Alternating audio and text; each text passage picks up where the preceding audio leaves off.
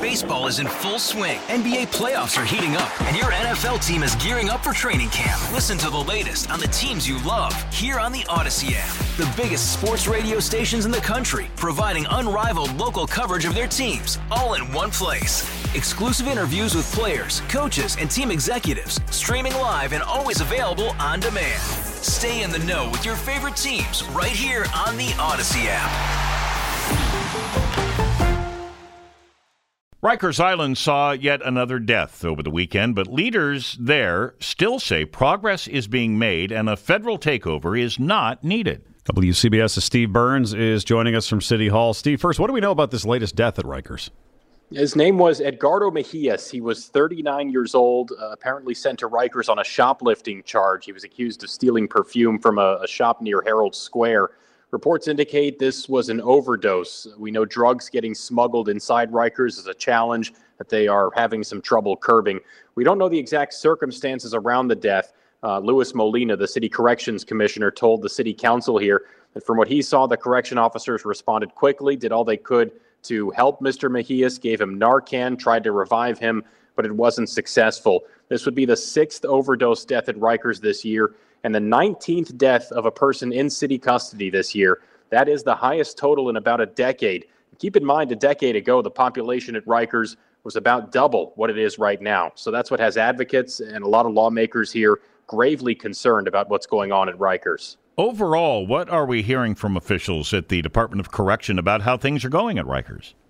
Well, despite those really grim numbers on fatalities, we heard at this hearing really a rosy picture from Commissioner Molina saying that stabbings and slashings are down. They are instituting new policies and reforms. Outside experts are coming in to shake things up. The big issues we were talking about last year about correction officers calling out sick in really large numbers. That's now happening less often, though one of the council members here noted they are still seeing more officers calling out sick now than in 2019.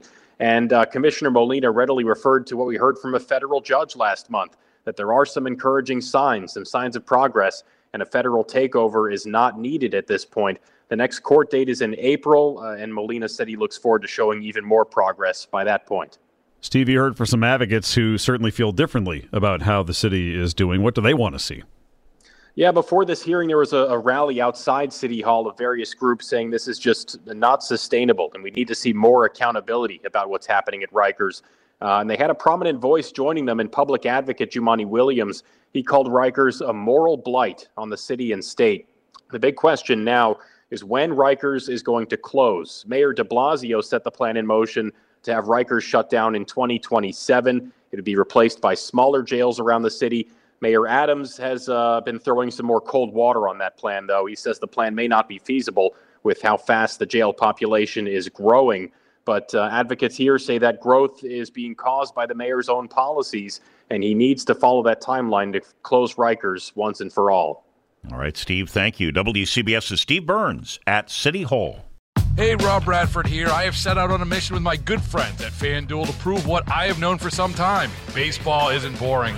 Now I have a daily podcast to prove it with some of the most notable people in the baseball world, screaming baseball isn't boring from the mountaintops, or at least agreeing to come on our show. Players, managers, GMs, and yes, even the commissioner of baseball, Rob Manfred. It has been a constant wave of baseball's most powerful voices. So join the revolution. Subscribe and soak in Baseball Isn't Boring. Listen on your Odyssey app or wherever you get your podcasts. You'll be glad you did.